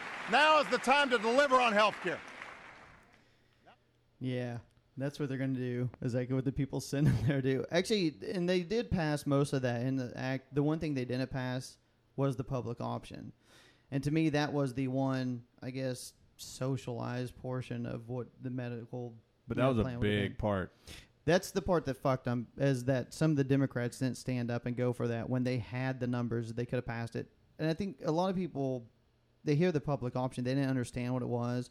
I mean, everybody knows that the plan hasn't kicked in fully yet. So when you hear all the conservatives out there going, oh, my God, Obamacare is ruining the nation. It's running up all this extra debt. The fucking plan doesn't even kick in fully until 2014. That's when they set up the exchanges where people can go in. If you have insurance, like through your own employer, or you don't, you can go basically on a website, and they're going to have every insurance company out there, and they're going to have their plans where you can pick the one that suits you best for the best cost. So they actually have to compete against each other, and it should bring costs down, which in theory it should. I don't know if it's going to work. We'll find out. The problem with this, though, is the public option is a very good way to do that. Because if you're looking at the price and that's exactly what you're determining, which, by the way, is what a fucking market is when you compete on price, the public option being lower than yours is attractive. But see, that's why all these pharmaceutical companies and the health insurance companies got together and fought so hard against the public option. Because what that is, for people who don't understand, is it's basically Medicare. It's Medicare that the government would put out. And, of course, their costs are going to be lower because they don't have that 1% overhead. So you could go out there and look at United Healthcare, Blue Cross Blue Shield, whatever fucking companies out there. You could look at their plans, and then they would have the public option, which is basically the government plan out there. So if those plans couldn't match what you could get on the government plan, you could actually go in and get like a Medicare type plan for yourself and your family. Health insurance companies know they can't compete because they have to make money. That's all they're about, is money and their stock prices, because we've got to keep our GDP up. And so they can't compete. So they put not millions, billions of dollars fighting that public option. And they won that fucking fight. And that is why prices are going to continue. They may go down with these exchanges, but they're going to continue to be outlandish because you're going to still have that huge overhead cost. Let me talk about something real quick because I want to bring this up. One of the things that I remember talking about in economics when I was in college was the idea that monopolies, they have one facet to them that keeps them where they are. Right, because if you're in a monopoly or an oligopoly, which is like, Walmart, pharmaceutical companies are like this too. There's a lot of assumptions you have to make for markets, first off. There's a lot of things that aren't true in America, and one of them is that you can just jump into any sort of an industry and begin production. Because, seriously, think about it, folks. I don't care what your religious facet is or what you believe politically, but seriously think about it. If you wanted to go today and be a producer of some sort of pharmaceutical drug, you can't. If you let's do something simple. I want to run a McDonald's. McDonald's has one of the biggest barriers to entry I've ever seen. First off, the fee to pay McDonald's to open that store, $45K as of 2006 when I checked. Right? That's the franchise fee. What the hell was that? That was my chair. It wasn't me farting. I was going to say, oh my God. Giving a treat to the folks listening. That's right. In the middle of my speech. Now the building and the Were you guys talking about me taking a piss? Nah, dude. He's no moving his chair. I'm fucking drinking too much. It's making me laugh. He's making him. He's laughing at the dumb chair shit. making a little squeaky noise. The chair squeaked and he thought I farted. Anyway, so there's again. Another good one for you. But the building after that is like $1 million, and I can see the whole. Well, I invested everything into here and I got that McDonald's and stuff. But there's a reason they have that franchise fee of $45K because the only people who try to do that are rich. That's the whole point. The reason why you have this giant fee for that is because it's a barrier to entry to the market. Okay? When it comes to healthcare, what do you think? Actually, this is one of the greatest things that we've ever talked about in my class. He was like, okay, so when you go to the doctor, think about this. Who does most of the stuff to you or with you, right? Like, who does most of the, the care, I guess, would be a good way. Does the doctor do that, or does the nurse practitioner do that? Most of the care? Yeah, like all the tests that they run. Nurse all the other, practitioner. Why can't she open up her own shop? Because she's a woman. No kidding. No, because she doesn't have a license. Yeah. They literally made it legal, right? There's a law in place that has to have that license. That means you can't run your own shop because you don't have this license. Those are barriers to entry. So think about that. Another way that you could clean up a lot of like the doctor mess bullshit is to let them run a clinic. They can do it. They do most of the work anyway. Most of the shit that comes through their doors, they can handle. They handle it right now. Talking about overhead, what the fuck does the doctor do? He walks in and he goes, "You are sick." That's true. And he writes something on a piece of paper and sends you away. Last couple of times I've been to my doctor, I've seen the nurse practitioner, and I have to say, though, I'd rather see her than my doctor, especially when she's checking my balls and stuff, because she's much younger and hotter. You want to end the show? And that's it. No. Done. I got a couple more points. We got to finish out with the bang here. I haven't even gotten to my dude. my stuff. You had something? Hey, I just want to say this for the people listening. I told you at the beginning, this is going to be a long one because we don't give a shit anymore. And healthcare is an important subject. I think this is one of the most important subjects that we've talked about. So I don't really mind sitting there going over on it and stuff. And if you guys want to tune out, tune out. But I know you love us and you won't. I did want to bring up a couple. If they've gotten this far, they're not going to tune us out. That's what I'm saying. You guys fucking love us so much. And we love you. No, I did want to point out just a couple of things. Just kind of going back to some comparison stuff. Like we're just talking pharmaceuticals, which is one of the biggest fucking problems we have is the pharmaceutical companies. Kind of a comparison here. What we spend for every dollar we spend on meds. I'll use Canada first. That's our whipping boy. Canada spends 77 cents. And this is brand name and generic combined. If you just go brand name, they spend 64 cents. All right. The median for, like I said, you go through those industrial countries that have the socialized medicine, if you want to say it that way, they spend 51 cents for every dollar we spend.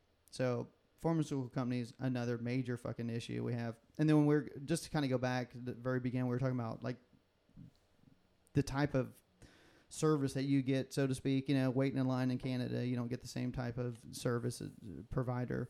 I got to wait for 2 months. I'm not going to get the same stuff. I'm probably going to fucking die. No, we'll go to like cancers. Cancer's the big one because, that's the big weights, and stuff, getting the testing done, getting the chemotherapy, getting the treatments for it. Breast cancer, survivors, they do a 5-year thing. I think most people know this. When cancer, if you are cured of a cancer, they kind of do this 5-year survival thing. That's the threshold. 87% in Canada of people who have treated for cancer survive. It's 89% in the United States. Cervical cancer, the next big one, 69% in Canada survive 5 years or longer, 64% in the United States.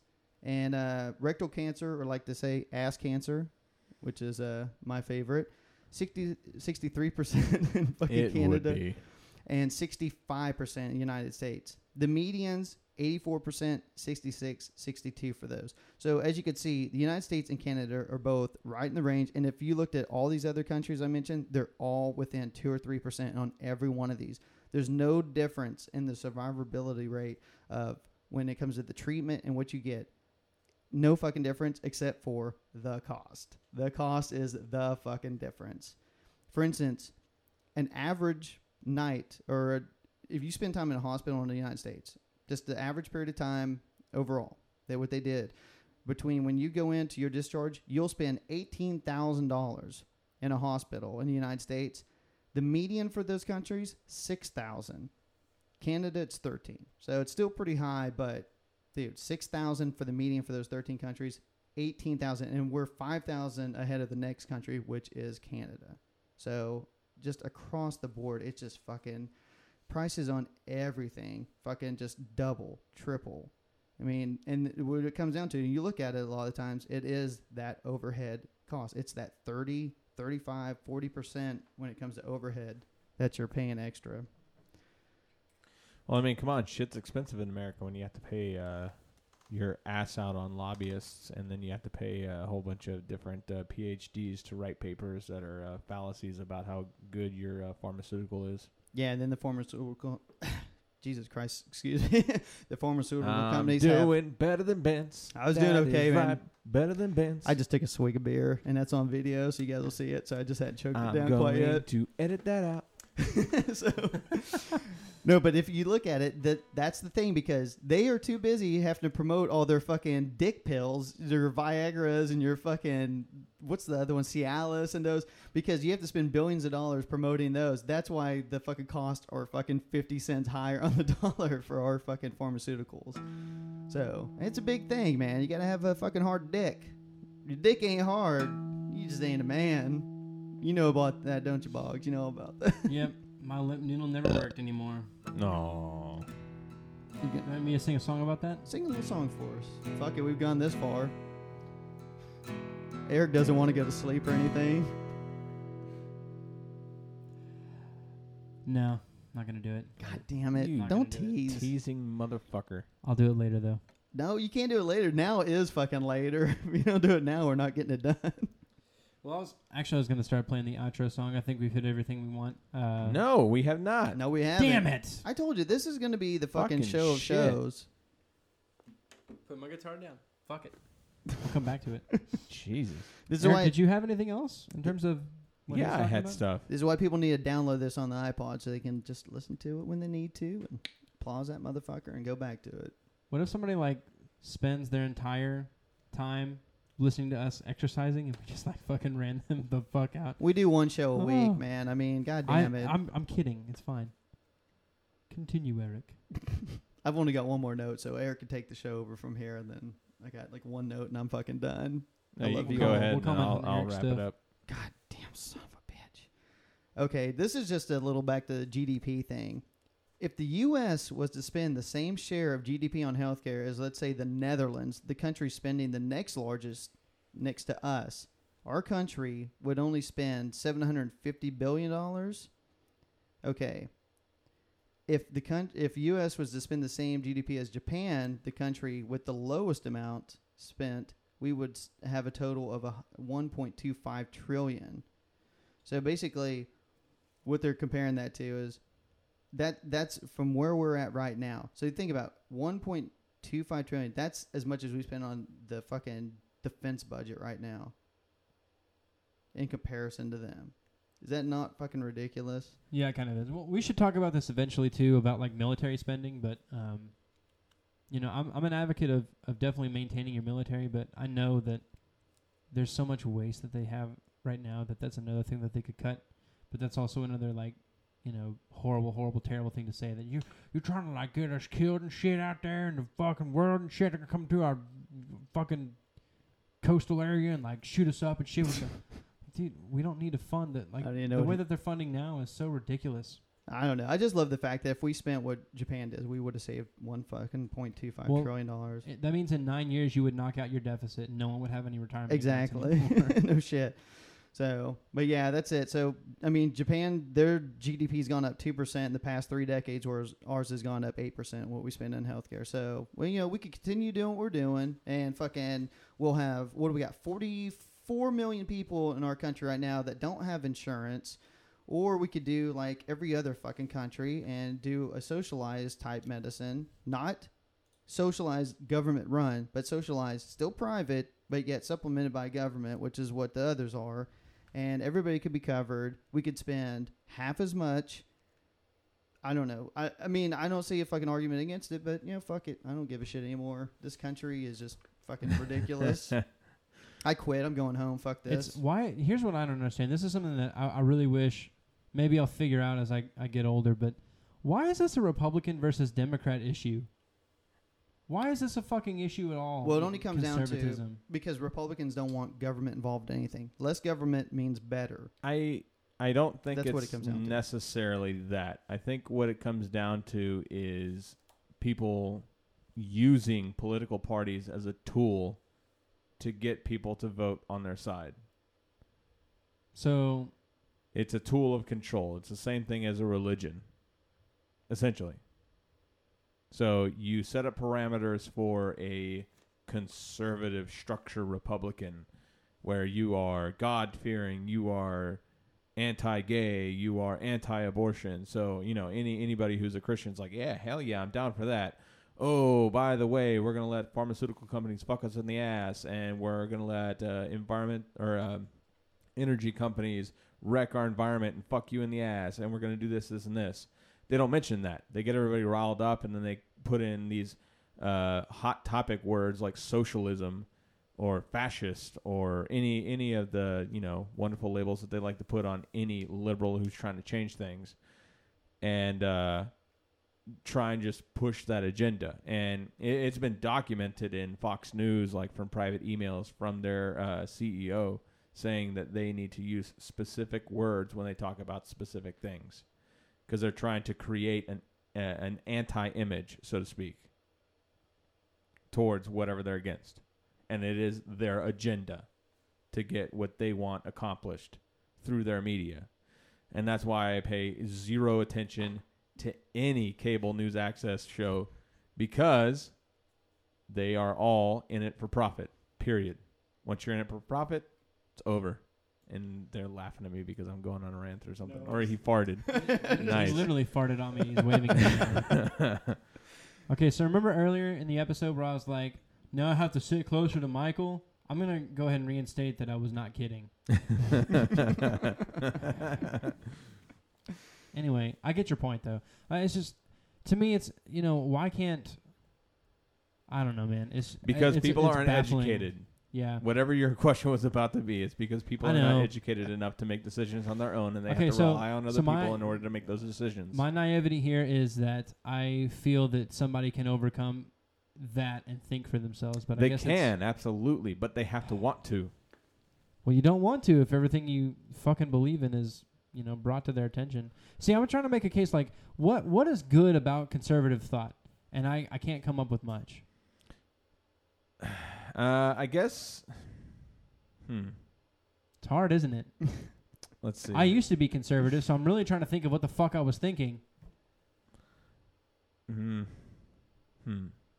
you guys ponder that. We'll come back to that. The biggest Here's the problem: is that there's a lot of fallacies in it because you have this idea of small government, but in a lot of ways they're not. They're about big government. So I mean, they definitely spend a lot of money when they get there. That to me would be a good thing. Like I don't really like the government interjecting themselves into our lives. Yet they want the government to interject into abortion, gay marriage, and so forth. So, well, they always want to do that with social issues because of the weird. Is that conservatism or is that just Christianity in somebody? I mean, that is Christianity in conservatism, but it goes hand in hand. I haven't met a Republican to date that believes abortion should be legal. Not a one. I have a couple, I think. I certainly haven't met a Republican that believes that gay marriage should be legal. Not to date. I guess, well, I don't know. Does Ron Paul, does he believe in gay marriage? I don't know, but typically if they do feel that way, they're no longer Republican. Actually, I think that's the problem. I'm saying, because then they start going, maybe I'm libertarian. Ron Paul might not be against gay marriage. No, there's Republicans for. Actually, there's a bunch of them. There's over like 100 some that have signed a brief that they're giving to the Supreme Court or have given it to the Supreme Court because that's one of the things they're hearing right now is that overturn it. I think it's Prop 8 or whatever it was. In California? And they're trying to take that, they're taking it United States wide. They're trying to pass it, basically get rid of DOMA so they can prove that gays should get married. But here's the caveat to that, though. There's over 100 Republicans that signed it. None of them are actually holding office now. That's the thing. The ones actually in office will not get behind it because of fear of they're going to lose the Tea Party vote. Well, not only that, but it's also it's a political move. It is like they lost the last election, so now they're like, oh, we need to pay attention to Latinos and blah blah blah blah blah, and we need to go a little bit lighter on our rhetoric about anti-immigration laws and whatever, and so they are like trying to reform and change their party to meet the needs to get the votes, and that's simple. But my fear is what happens when they get those votes. What are they going to do? Oh, the same thing they've always done. Probably revert back to their old ways. Exactly. So, anyway, to my points about healthcare. Go for it. That's a segue. Not at all. Most of my stuff had to do with the FDA and its relationship with Big Pharma, which I'm pretty sure you guys are a little bit familiar with. Nope. You fucking liar. I'm listening. You bitch. Okay, so in the middle of a goddamn show. The FDA. Well, you drank too much beer. He's got to take a piss. I know. They will hold panels when it comes to a new drug coming out or any kind of new treatment in order to kind of weigh in on whether or not it's will get their stamp of approval. And, you've always seen approved by the FDA or whatever. Mm-hmm. The problem is a lot of these panels, the majority of these panels, are held and operated and judged by people that were either in or were in Big Pharma. They worked for AstraZeneca. They worked for Bayer. They worked for all these other places. So, of course, they're going to have some kind of ties to them and have some kind of like tipping balance. They're not going to deny them anything because they worked for them. And who knows, they might still be working for them. And there's tons and tons of research and evidence and obviously, you can go and research their names. You can see that they worked for these companies. They were CEOs or CFOs or any of the sort. So what that turns into is that they pretty much run a market on exactly what becomes FDA approved and what doesn't. So any kind of quote unquote alternate remedy doesn't get that FDA approval. If you get any kind of if you got some kind of over the counter herbal remedy, so to speak, you would see on the label it says these statements have not been approved by the FDA. And it's not saying that the FDA looked into it and said, no, what they claim we're not so sure on. It's they won't even take their panel. That's what it is. It's, hey, we have this new treatment that we think could help people with, joint stiffness or something. And they're like, okay, what is it? Well, it's omega-3 fish oil. It's an herbal remedy. No, we're not going to see this panel. And they just skip on to the pharmaceuticals. Hey, man, you got to pay to play, you know? And then on top of that, because of that, some of these remedies don't, obviously you can't put it on your health care or anything like that because it's not an FDA-approved drug. Yep. On top of that, another really evil thing by Big Pharma is how they manipulate the system in order to get a drug passed, full well knowing that the drug is going to be harmful for the public. I read a paper from a chemist who worked for Big Pharma, and he was working with a hormone replacement therapy that used a drug called tamoxifen, which was originally thought to suppress hormone inhibitors in females, so they wouldn't produce so much estrogen, so they wouldn't develop breast cancer, sorry. And initially it looked great. He said after a couple of years, it really looked like it was a good thing and it could be a gold standard in breast cancer treatment. But as the years drove on, they realized that actually it flipped. After about 5 years, the drug flipped and started activating receptors and causing an increased amount of risk to breast cancer. So what these wonderful people at this drug company decided to do is they did what's called checkbook science, which is where they pay off somebody to write a document, and then they pay off another person who has a PhD to sign off on it, saying that they wrote it. And it happens to be that the study conveniently stops at 5 years. Coinkydink? I think not. So, any drug that has tamoxifen in it has been approved by the FDA and is considered a drug to help reduce breast cancer, even though long-term it increases the risk. So, any females out there, don't take any medication that has tamoxifen in it. And I was going to say, if you need a breast exam, I'll help you with that. Classic. Hey, man, I'm always here to help, especially the listeners. And then also you have drug lobbying, which is wonderful. It's a great practice that greases the wheels of an FDA revolving door and blurs the line between the drug industry and the U.S. government. Nah, dude, that doesn't happen. Okay. I'll go on to the next point then. Man, there's no way they're intermingled. Here's something that I thought was kind of interesting about Big Pharma was the environmental impact. So most people, and I don't know why a lot of people assume this, but a lot of people do assume that if you take a drug, your body absorbs it. It absorbs a portion of it. It's usually around, if it's orally, it's around like 10 to 15%, sometimes less. Rectally, it's a little bit more, which is always a fun thing to play with if you know somebody that takes pills for fun, is to tell them that they'll get more of a high if they stick it up their butt. Shove it up their ass. Yeah, I love doing that to people. It's funny. It's true, but it's fun to do it to people just to see if they'll do it. That's how Boggs takes all his medication. Oh, God. I already see the description on our fucking So, page. Son of a bitch. here's the thing, is what happens to the rest of that drug that you intake? Boggs has a bunch of pill stuff down his ball hammock. The rest of that goes through your waste, which then goes where? In the water treatment facility. Mm-hmm. Now, here's the thing. Holy shit, Everything that they use to clean the water does not get rid of pharmaceuticals at all. So, all drinking water essentially has traces of pharmaceuticals in them.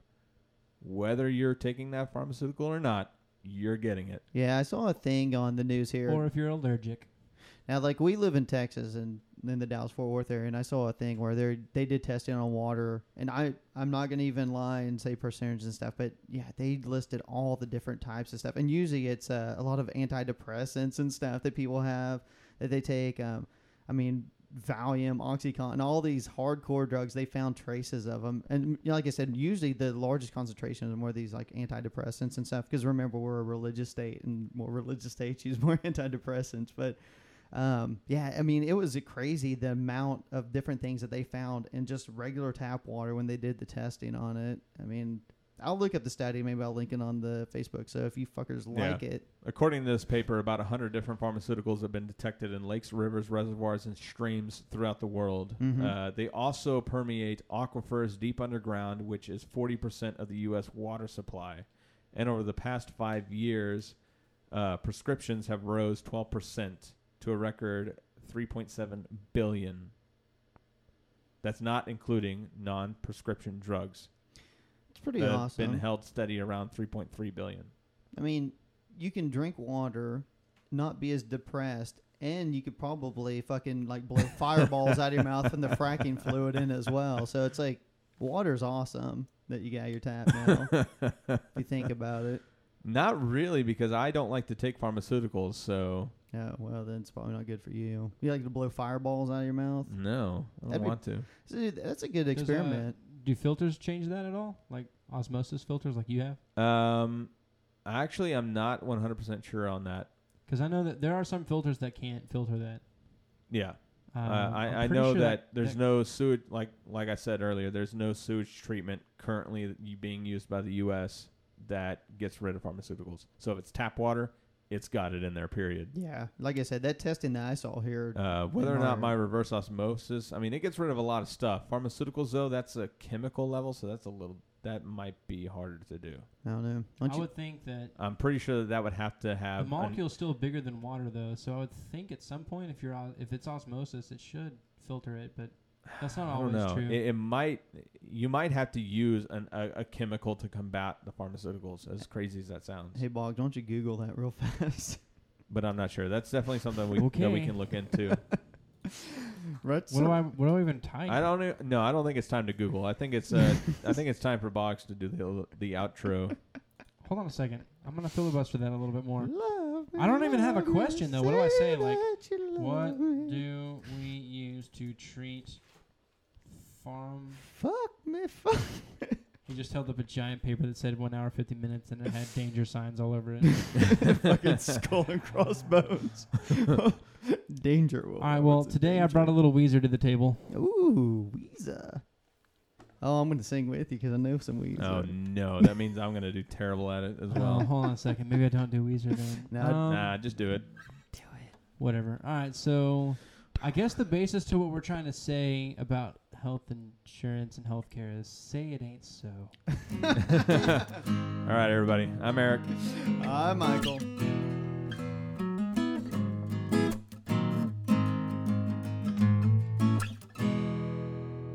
Oh, yeah.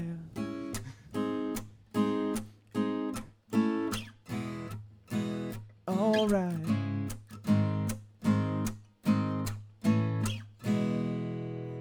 Somebody's honey is crowding my icebox. Somebody's cold one is giving me chills. I guess I'll just close my eyes. Oh yeah. All right. Feels good inside. Flip on the telly, wrestle with Jimmy. Something is bubbling behind my back. The bottle is ready to blow.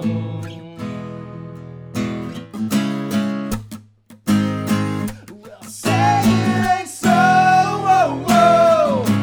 Shut drunk is a heartbreaker. Well,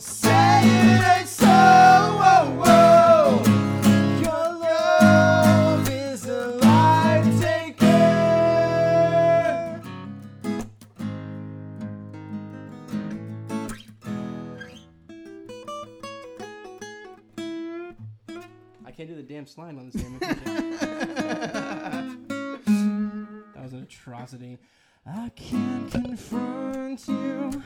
I never could do that which might hurt you. So try. God damn it, Mike, you're so bad. When I say this way is a water slide away from me that takes you further every day. So be cool and say it ain't so. Your drug is a heartbreaker. Well, say it ain't so. My love is a life taker. Dear Daddy, I'll write you in spite of years of silence. Been cleaned up, found Jesus. Things are getting more, so I hear this bottle of Stevens awakens ancient feelings like father, stepfather. The sun is drowning in the flood. Yeah, yeah, yeah. I can do this solo, but I can't do it on this acoustic. It's just way too high up on the neck. Is that wrong? I'm saying. Say it ain't so. Your drug is a heartbreaker. Well, say it ain't so. My love is a life taker.